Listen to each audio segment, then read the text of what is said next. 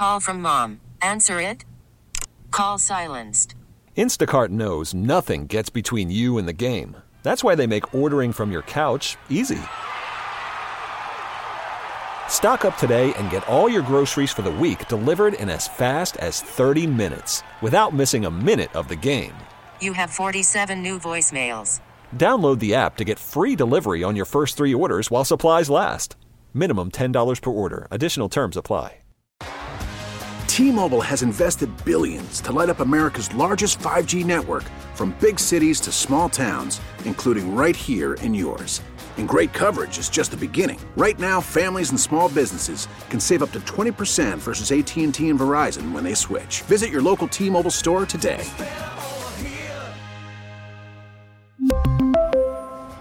Plan savings with 3 lines of T-Mobile Essentials versus comparable available plans. Plan features and taxes and fees may vary. This is KRLD Business Editor David Johnson. For decades, News Radio 1080 has been the go-to station that's connected to the heartbeat that drives our economy. The business landscape in North Texas is what drives job and economic and population growth, and at the forefront of that growth is the Dallas Regional Chamber. As host of KRLD's CEO Spotlight, I've been really fortunate to be directly tied to the companies and the leaders that have made DFW what it is today and what it'll look like for decades to come.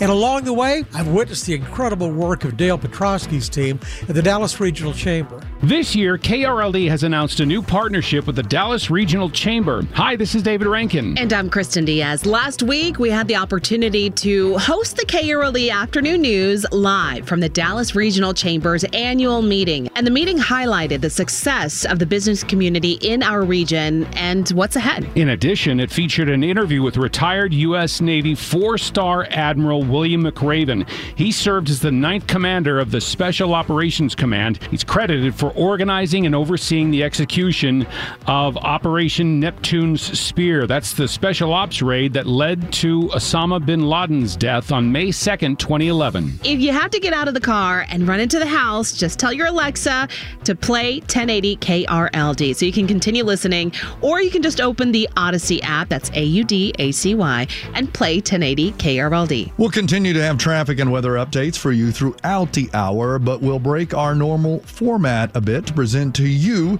the 2024 Dallas Regional Chamber's annual meeting on News Radio 1080 KRLD. We start with incoming 2024 chair of the board and current CEO of the Dallas Mavericks, Cent Marshall. I am extremely delighted and honored to serve as the chair of the board of the best regional chamber on the planet.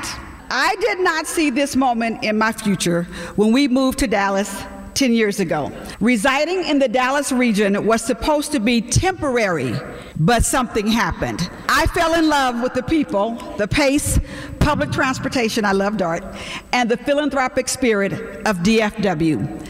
I fell in love with the employees of AT&T as we began our journey and achieved our mission to be recognized by Fortune as one of the best 100 companies to work for. I fell in love with our nonprofits in this region and with the folks at Dallas CASA as we work to serve and save our children in protective services. 10 months after my retirement from a 36-year career, I met and fell in love again with the employees at the Dallas Mavericks. We began our journey to be a great place to work, a place where every voice matters and everybody belongs. As the new CEO of the Mavs in 2018, I met a lot of great people, including Dale Petrosky, who is the co-chair of our Dallas Mavericks Advisory Council. I met John Olajide, Bob Pragata, Michelle Vopni, Raphael, all these great leaders. Thank you for your service to the board. And then 7 years into my temporary Dallas stint, while having a ball, no pun intended, something else happened. We encountered a double crisis: the COVID-19 pandemic and the increased awareness of social injustice. And this is when I knew I was in the right place at the right time with the right people. In the summer of 2020, this business community took a bold stand and responded to both crises in a meaningful and remarkable way. We harnessed the power of our assets and seized the moment to take care of all of our citizens.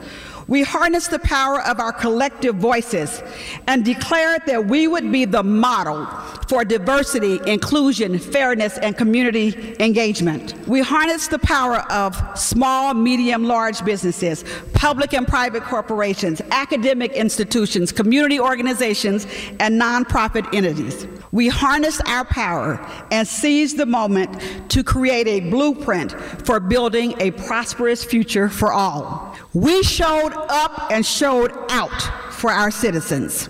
Is there any doubt about why we are named the National Chamber of the Year? Let's give it up for the National Chamber of the Year. So wonderful, people. With a clear purpose, a clear sense of who we are and what we've accomplished over the last 3 years, this is the call to action for our board for 2024. Look at somebody and smile. Look at them and smile. And I need you to say, seize the moment. Now, I thought about saying, don't miss the moment, but then I realized that we typically don't do that. We don't miss our moments. And don't miss the moment sounded kind of negative. And if you know me, I'm a positive person. So, in the spirit of positivity and optimism, my 5-part call to action is seize the moment. Number 1, seize the moment to ensure our future by providing our children a great education. Number 2, seize the moment to close the wealth gap by creating equitable jobs, equitable access to jobs, and career advancement. Number 3, seize the moment to narrow health disparities by investing in the incredible biotech national initiatives that are being launched right here in Dallas. Seize the moment to double down on our corporate social responsibility efforts to address homelessness, food insecurity, hopelessness, domestic violence, digital divide, and sustainability. Number 5, seize the moment to make our region the most inclusive place in the country. Now is our time. Now is the time to close the chapter on the tale of 2 cities and create one Dallas. This is indeed a special moment in time where we can look beyond today and create economic prosperity for generations to come. This is a moment in time to improve the quality of life for all people in this region. DRC family and friends, I stand here today seizing a moment that I really didn't see coming. It's the moment where a girl from the Easter Hill Public Housing Projects in Richmond, California, gets to serve as the chair of the board of the nation's best chamber, the Dallas Regional Chamber. I hope you are as fired up as I am about 2024. We've got good work to do, great people to do it. Let's harness our power once again and seize the moment. Thank you for this opportunity to serve. God bless you. So, I'm seizing the moment right now to introduce my good friend, Darcy Anderson, Vice Chairman of Hillwood Development Company, today's speaker sponsor. Please seize the moment and give it up for my good friend, Darcy. Thank you, Cint. I have vivid memories from 4 years ago, 2020, and Cint was the keynote speaker at our annual DRC event at the Anatole Hotel. Many of you were there. And Cint literally had every one of us dancing in the aisles of that ballroom, and we were jazzed, and it was a lot of fun. And Cint, I know that all my fellow DRC board members are looking forward to your inspirational leadership this upcoming year. Seize the moment. Also, I'd like to give a big thanks to Dale and Angela and all of the DRC team for bringing us together today for this great event here at Fair Park. I'm very proud to represent our company, Hillwood, as a DRC board member and to support all the great things that the DRC does, not only for our city, but for our region. For those of you who are not familiar with Hillwood, we are one of the Perot companies, and we were founded in 1986 by Ross Perot Jr. when he developed the Alliance Airport north of Fort Worth. In addition to warehouses and distribution centers across the United States and Europe, We build master plan, residential communities, and office urban developments. I'm also very proud of our heritage that goes back to Ross Perot Sr. and his hiring and supporting veterans. His support of the military was unbelievable and amazing. And we at Hillwood, we continue to make it a huge priority to hire veterans and whenever possible and wherever we can. Now it's my honor to introduce one of our nation's most distinguished and decorated veterans, U.S. Navy 4-star Admiral Bill McRaven. Admiral McRaven graduated from ROTC at the University of Texas in 1977 and immediately went into the Navy and began a career as a U.S. Naval Special Operations Officer, where he served in every leadership capacity to include commander of the U.S. Special Operations Command. In 2001, Admiral McRaven planned and oversaw the execution of the Special Operations raid that led to the killing of Osama bin Laden. I've had the opportunity to hear him talk about the raid and tell some stories which are amazing. Hopefully we'll hear some of those today. In addition to that raid, he is famous for his University of Texas commencement address, "Make Your Bed Every Morning." Now, I'm proud to say that I subscribe to this ritual, which I started my plebe year at West Point, of course. I did not have a choice in doing that. Most recently, Admiral McRaven has been busy as a speaker and a writer, author, with 5 books on the New York Times bestseller list. I just read his most recent book, Wisdom of the Bullfrog, which I highly recommend. Leading the conversation today with Admiral McRaven will be Bob Pragada, CEO of Jacobs and the 2022 former chairman of the DRC board.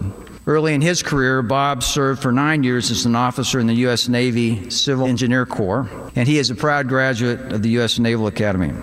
Dale, wherever you are, you took a real risk in inviting me, an Army guy, to introduce 2 distinguished sailors, and hopefully I haven't embarrassed you this afternoon. So please join me in welcoming Admiral McRaven and Bob Pragada to the stage. Thanks everyone for having us. Looking forward to this inspiring conversation with one of my longtime heroes and someone I've admired for several years. Admiral McRaven, thank you so much for agreeing to be our keynote speaker today. It's a true honor and privilege for all of us to have you here, and especially for myself to have this opportunity to sit down with you. Admiral, I don't know if you remember, but the first time we met, even though I'd followed you for years, was actually last August. It was the Navy Notre Dame game in Dublin, and we, my buddies and I, my classmates and I, were walking down the street, and we said, "Wait a second, that's Admiral McRaven." It's obviously very, very, very noticeable on the streets of Dublin, and so we stopped and we had a really great conversation with you. And so, literally a couple of weeks after that, Dale called me and said, "Hey Bob, I've got an assignment for you. How would you like to moderate a conversation with Admiral McRaven?" And so it's a dream come true, and really looking forward to. Of course, what Bob isn't telling you is the score of the game. That didn't turn out so well for Navy, but that was not a good weekend. We had a lot of fun. We did have a lot of fun. We had a lot of fun. So a lot to share with the audience and business and community leaders here that don't want to hear me speak, they want to hear you speak. So why don't we jump right in? Darcy actually talked about this book. It's one of your several New York Times bestsellers, The Wisdom of the Bullfrog. Can you start off by explaining, what it means to be a bullfrog and where that originated? Yeah, so the term bullfrog is given to the senior active duty SEAL. So remember, as Navy SEALs, we are first and foremost Navy frogmen. So you actually start off as tadpoles and you evolve into frogmen, and then when you are the oldest frogman, you are the bullfrog. Now I know Navy Captain Chris Cassidy is somewhere here in the audience. What I tell folks is, a lot of us SEALs were just like Chris Cassidy.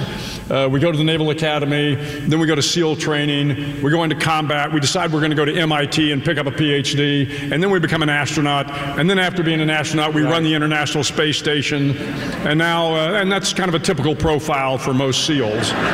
So, and if you believe that, but Chris is here now running the Medal of Honor Museum. Chris, it was great to see you today, you and Peggy. That's great. And Chris, congratulations on all of your successes as well.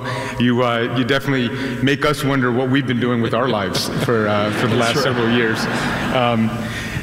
Admiral, you have a motto in the book, The Wisdom of the Bullfrog. When you command. Yeah. What's the significance of that phrase, and especially in moments that maybe you're making some tough decisions? Yeah, interestingly enough, the story goes back to Admiral Nimitz. And so when I was a midshipman at the University of Texas, we learned about Nimitz. Of course, Nimitz was born and raised in Fredericksburg, Texas. And the story goes right after the bombing of Pearl Harbor, and this was actually the summer after. So this is 1942, the summer of 1942. And Nimitz is trying to make the decision on whether or not he's going to sail what remains of the fleet, the Navy fleet, out to this small island in the Pacific called Midway. And all of his staff has convinced him that this is a terrible idea, that the Japanese are waiting for him at Midway. The Navy staff up in Washington, D.C. says this is a bad idea, but something in Nimitz's gut says this is something he needs to do. So he goes to see his old friend, Admiral Bull Halsey, and Halsey had gotten shingles and was in the hospital there in Pearl Harbor. And so he goes to see Halsey, and he tells Halsey about his dilemma and says, look, everybody's telling me this is a bad thing to do, and I just want to get your thoughts on it. And Halsey, who was this kind of gruff, battle-hardened Navy admiral, turns to Nimitz and says, well, Admiral, you used to tell me, when in command, command. And the point is, when you're in charge, you have to make the tough decisions. You got to take in all the best information you can.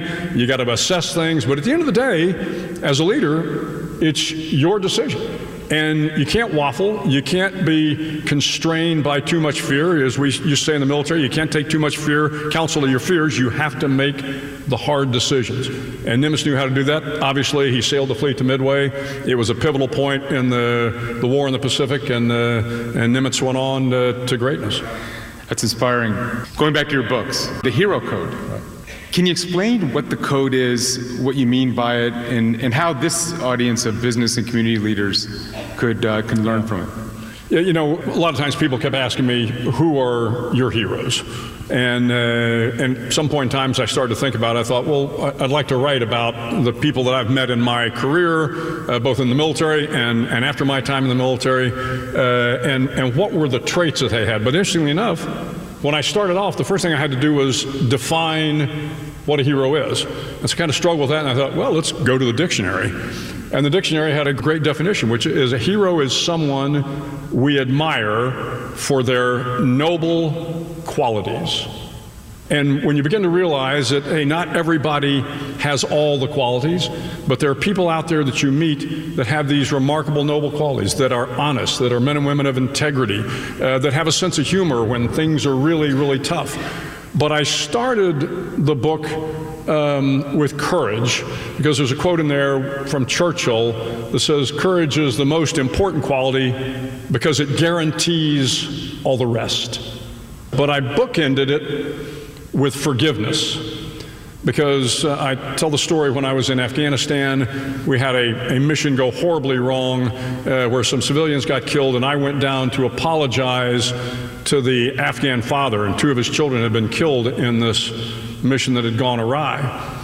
And I remember talking to my Afghan counterpart before I went down, and I said, what am I going to say to this father? I mean, what do you tell a grieving father that, your soldiers have just inadvertently killed 2 of his children? And I remember my Afghan general saying to me, well, he will forgive you, because it will not only relieve your burden, it will relieve his burden. And I went down, and, if you can imagine being in a town hall with 200 angry Afghans, sitting down with a father, and he was this weathered old man, and I apologized, sincerely apologized, and he forgave me. And I often thought to myself, could I have been that good? Could I have forgiven somebody? And how hard is it to forgive? And if there's a noble quality out there, because today, you see, we find reasons to be mad at people all the time. We want to hold on to the anger because we feel like it empowers us. You want a noble quality? Yeah, figure out how to forgive people. That is incredibly inspiring and so pertinent, especially in just the polarization we see in the world today. No, thank you. Thank you for that. Call from mom. Answer it. Call silenced. Instacart knows nothing gets between you and the game. That's why they make ordering from your couch easy. Stock up today and get all your groceries for the week delivered in as fast as 30 minutes without missing a minute of the game. You have 47 new voicemails. Download the app to get free delivery on your first 3 orders while supplies last.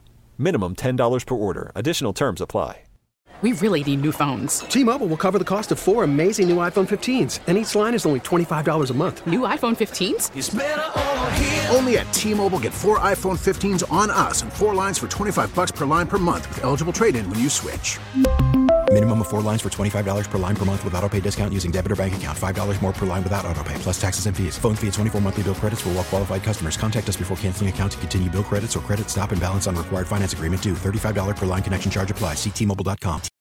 Baseball is in full swing. NBA playoffs are heating up, and your NFL team is gearing up for training camp. Listen to the latest on the teams you love here on the Odyssey app. The biggest sports radio stations in the country, providing unrivaled local coverage of their teams, all in one place.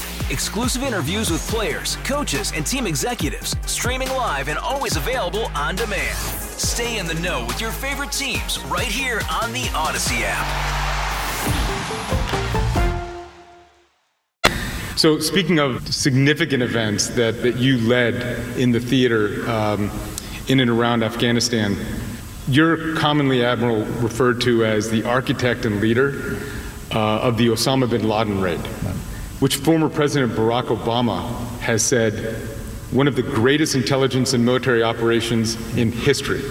When you reflect back on that experience, what are some of the immediate thoughts that come to mind? Yeah, one, I tell folks, obviously the Navy SEALs and the helicopter pilots, we get a lot of credit for this mission, and I'm always very appreciative of that. I'm very, very proud of my guys.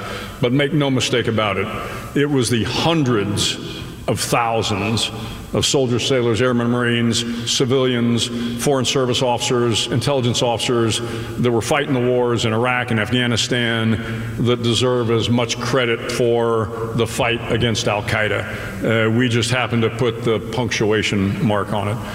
But when I think back on the build-up to the raid and everything, a number of things impressed me. One, and I would tell you, irrespective of what side of the political aisle you might be on, and I worked in the George W. Bush administration at the National Security Council for a couple of years and loved doing that. But I watched President Obama and his team and how they worked in the Situation Room. Remember, this was very, very close hold. So there was just a small group of people in the Situation Room, and the president always wanted to hear kind of contrary word. Who doesn't agree with the fact that should we do a raid? And interestingly enough, it was split. And there were always a lot of kind of heated discussions. But there was never any rancor.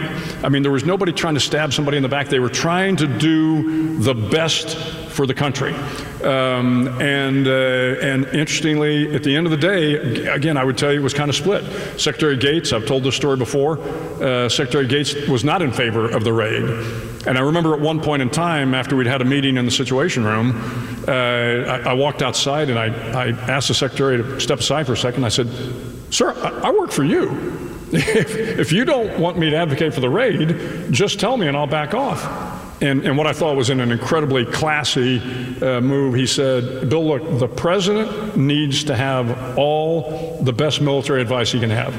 And so you continue to advocate for the raid, not advocate, but continue to talk about the raid, and then he will make that their decision." And of course, the president at the end of the day made the right decision. But the other thing I tell people is we didn't know that bin Laden was in the compound. So can you imagine a president of the United States getting ready to send 24 Navy SEALs from Afghanistan, 162 miles into Pakistan, to a compound that was in a built-up area. There was 3 miles from the Pakistani West Point, 3 miles from a major infantry battalion, a mile from a police station. And oh, by the way, the Pakistanis have nuclear weapons. And you don't know that bin Laden is in that compound. And while we never talked about it, I'm sure somebody told President Obama, if this goes bad, you are a one-term president. And he made, again, when in command, he made the tough decision, and fortunately it was the right call. So, Admiral, go a little bit, if you can, a little deeper into that situation. Clearly, you've got iconic pictures of that briefing room that, has the former president, Secretary Clinton, the then Vice President Biden. You're briefing your superiors back in Washington, D.C., but you are leading on the ground one of the most significant military events in history. Can you kind of walk us through, how did you manage that dynamic? Yeah, well, the great thing about it was, at this point in my career, I had been a Navy SEAL for 34 years. I'd been in combat for in and off of almost 6 years at that point in time. So we had done thousands of similar missions. In fact, one of the reasons I built the plan to make it simple, fly in by helicopter, get the bad guy, put him on the helicopter, and come back, we had a lot of other options available to us. We could have parachuted in, we could have come in by, hidden in the back of a truck someplace. We had a whole number of options. And I said, no, we're going to keep it simple, because this is what we've been doing really since when I came into the fight in 2003. So it was this idea that we needed to keep it simple. And oh, by the way, I had true combat-tested SEALs and helicopter pilots. So there was nothing, I would say, tactically difficult about this mission. It was a long flight in, so I don't want to minimize the difficulty, but it wasn't something that we hadn't done time and time and time again. So I don't want to say it was another day at the office. Right. I understood, obviously, the political implications and the historical implications. I know, by the way, if this went south, things were not going to look well for the United States. So we knew that there was a lot riding on it.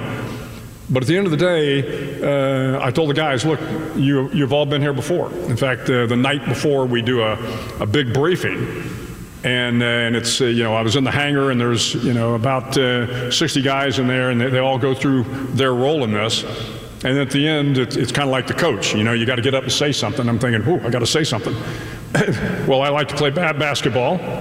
And guys know we used to pick up basketball on Sundays at the motor pool. And so I got up and I said, how many of you guys have seen the movie Hoosiers? And of course, half of them raised their hand, and a couple of guys chuckled. And I said, if you're calling the movie Hoosiers, it's the story of this small town team that comes from small town Indiana. They go to Indianapolis, and they're playing for the state championship. And the kids walk in, of course, they're in awe. They're in this huge stadium. And the coach, played by Gene Hackman, tells one of the players, he said, measure the height of the basket.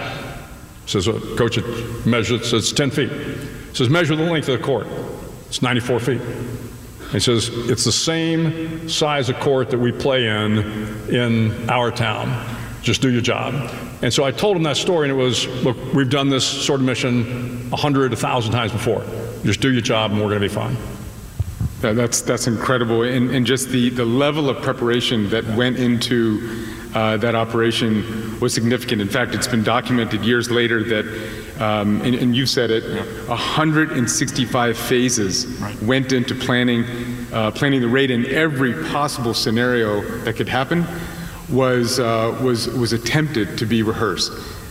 But Admiral, I got to believe that there probably was a surprise at some point, and if there was, how'd you deal with it?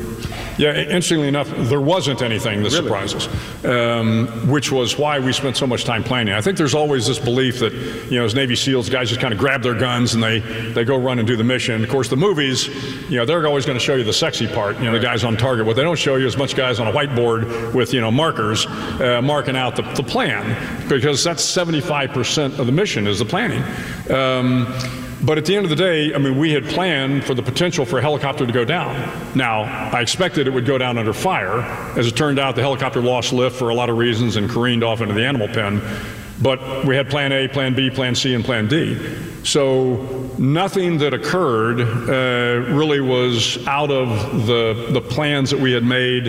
And I had a decision matrix set up so that, okay, if this happens, what decision do I make?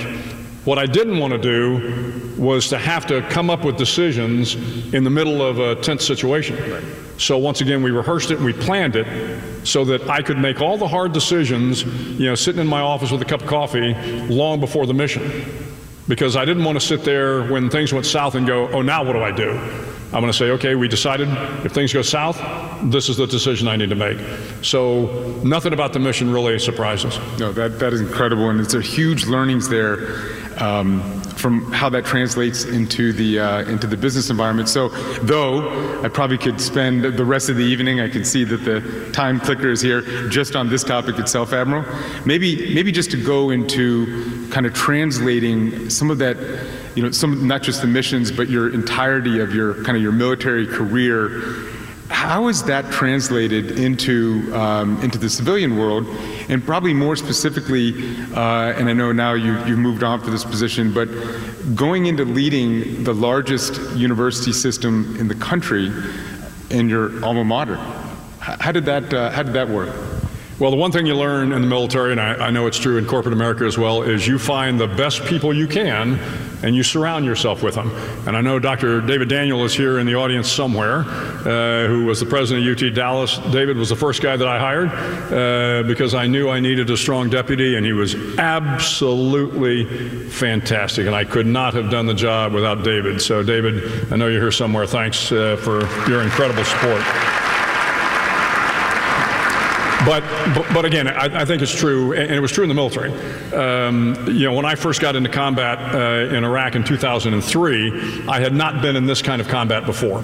And the very first night I arrived in Iraq, we were getting ready to go do a mission that was out in Ramadi, about an hour or so flight from where we were in Baghdad.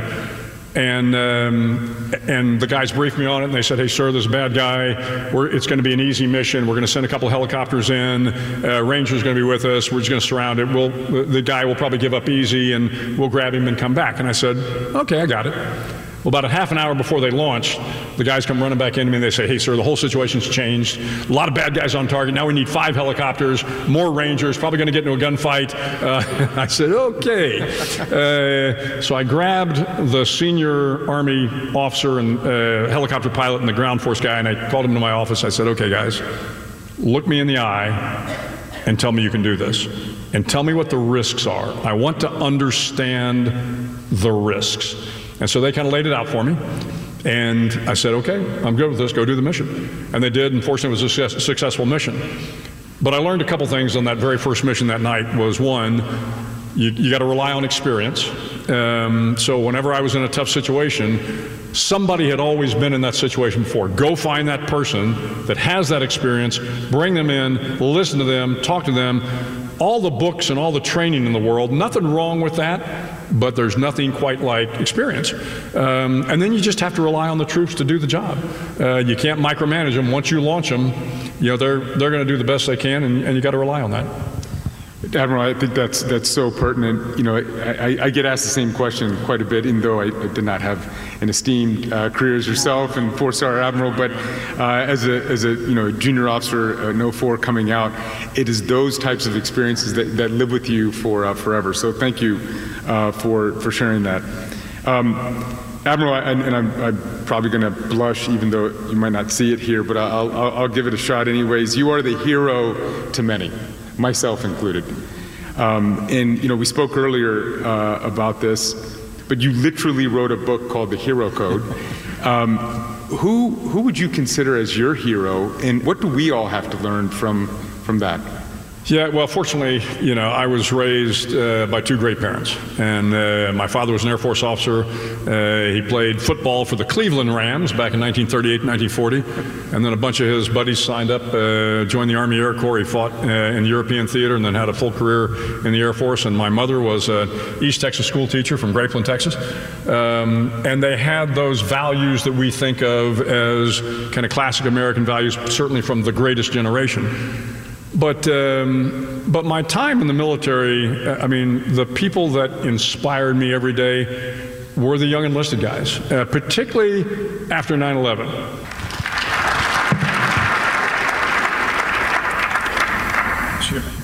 You see these young kids, and they are, 25 years old, they're E5s, they're married with a couple of kids, and they are deploying again and again and again. And if you can't be inspired by that, sorry. No, Admiral, that's very well said. That's very well said. Admiral, let's stay on that topic for a moment, because it is. Thanks, Bob. It seems like I might be headed down a direction here, but I'll even with my hero sitting to my right here. Throw me a softball. No, I will. But it is something that we in the business community and growing up in the military, hold near and dear to our heart, and that is the younger generation. Yeah. And how can we as leaders continue to make sure that the younger generation understands and is fully aware that they are the future? Yeah. Well, I was often asked in my time as the chancellor, what do you think about the millennials and the Gen Z? And I think my answer always surprised people when I said, I am the biggest fan of the millennials and the Gen Z that you'll ever meet. And I said, this narrative out there that they are these soft, entitled little snowflakes, I'm quick to point out that you've never seen them in a firefight in Afghanistan or going to the University of Texas to make a better life for themselves. This is a great couple of generations. The older generation always thinks that the new generation is softer. And I've told the story when I was stepping down as the chancellor. They give you this wonderful house in Austin, and I was moving my boxes to our next place. And as I'm unpacking one of these boxes, I find a letter from my mother. Now, my mother passed away in 1986, and it was unopened. And I'm like, oh my gosh, and I see the writing on it, and I looked at the date on the letter, and it's the day that I went off to Navy SEAL training. And my mother had wanted to drive me to Navy SEAL training. Something my mom would do. And I told her, you cannot drive me to Navy SEAL training. So she dropped me off at my aunt's house, or she stopped at my aunt's house in Scottsdale, and then I went on. So she has written this letter the day as I'm driving to Navy SEAL training. And so I haven't seen this. She died in 1986, so I opened this up. I'm real emotional. And my mother, again, she was an English teacher. And the women of that day, they tended to write in a little bit more flowery. And so it starts off, Dearest Bill. I'm like, oh my gosh, my mother's handwriting. I can still smell the sent you. And she goes, you're heading off to San Diego. And I just want you to know that I don't think you're up for this harsh military training. She goes, you've lived a country club life. We live near a 9-hole golf course, And she goes on and on, and I'm like, what? And she goes on and goes, oh, by the way, you're spoiled, underlined. I'm like, I'm glad I didn't read this letter before I went to SEAL training. But I realized that my mother, who was raised, marching 3 miles through the snow to get to school, to her, I was, this soft and entitled little snowflake, and I thought I was the toughest kid in the world, So I think this is a common problem. As the older generation always thinks the younger generation just doesn't have the moxie to. I will tell you, these kids are just as patriotic as their parents and grandparents. They are just as hardworking. They are more entrepreneurial than my generation was. I mean, these kids, and again, I teach a graduate class at UT, and I will tell you, they think they can do anything. And good on them, because they think they can save the world and all the problems that we have. This is the generation we need. So, like I said, I'm their biggest fan. I'm on that one. I've got a topic. Admiral, I could keep going. I see some flashing red lights, but maybe just one more. I know the audience, as well as myself, very interested in this. What would you consider as your greatest accomplishment? Well, this sounds a little trite, but I've been married for 45 years. I've got 3 great kids, and in the military, that's challenging. We were moving every 2 years. I was, as a naval officer, you deploy as a matter of routine. It's not always just about war. Part of your job is to deploy overseas. And, I was very, very lucky. I married the right woman early on, and, were it not for her, I wouldn't be sitting in this chair right now. So if there's any accomplishments, it's because of her. And again, I've got 3 great kids. They're all married. They're all doing well. I mean, how much better can life get? That's awesome. That's awesome. And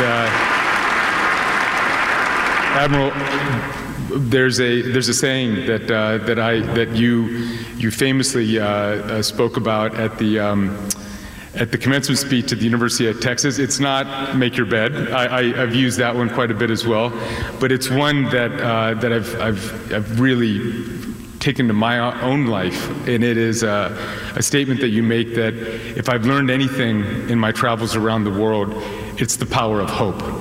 And Admiral, thank you for your wisdom, thank you for your candor, thank you for your emotion, and thank you for all that you've done for our country and the world. It's been a real honor. Thank you, Bob. Thanks. We really need new phones. T-Mobile will cover the cost of 4 amazing new iPhone 15s, and each line is only $25 a month. New iPhone 15s? It's better over here. Only at T-Mobile, get 4 iPhone 15s on us and 4 lines for $25 per line per month with eligible trade-in when you switch. Minimum of 4 lines for $25 per line per month with autopay discount using debit or bank account. $5 more per line without autopay, plus taxes and fees. Phone fee at 24 monthly bill credits for well-qualified customers. Contact us before canceling account to continue bill credits or credit stop and balance on required finance agreement due. $35 per line connection charge applies. See T-Mobile.com. Hey, Rob Bradford here. I have set out on a mission with my good friends at FanDuel to prove what I have known for some time. Baseball isn't boring. Now I have a daily podcast to prove it with some of the most notable people in the baseball world, screaming baseball isn't boring from the mountaintops, or at least agreeing to come on our show. Players, managers, GMs, and yes, even the commissioner of baseball, Rob Manfred. It has been a constant wave of baseball's most powerful voices. So join the revolution. Subscribe and soak in Baseball Isn't Boring. Listen on your Odyssey app or wherever you get your podcasts. You'll be glad you did.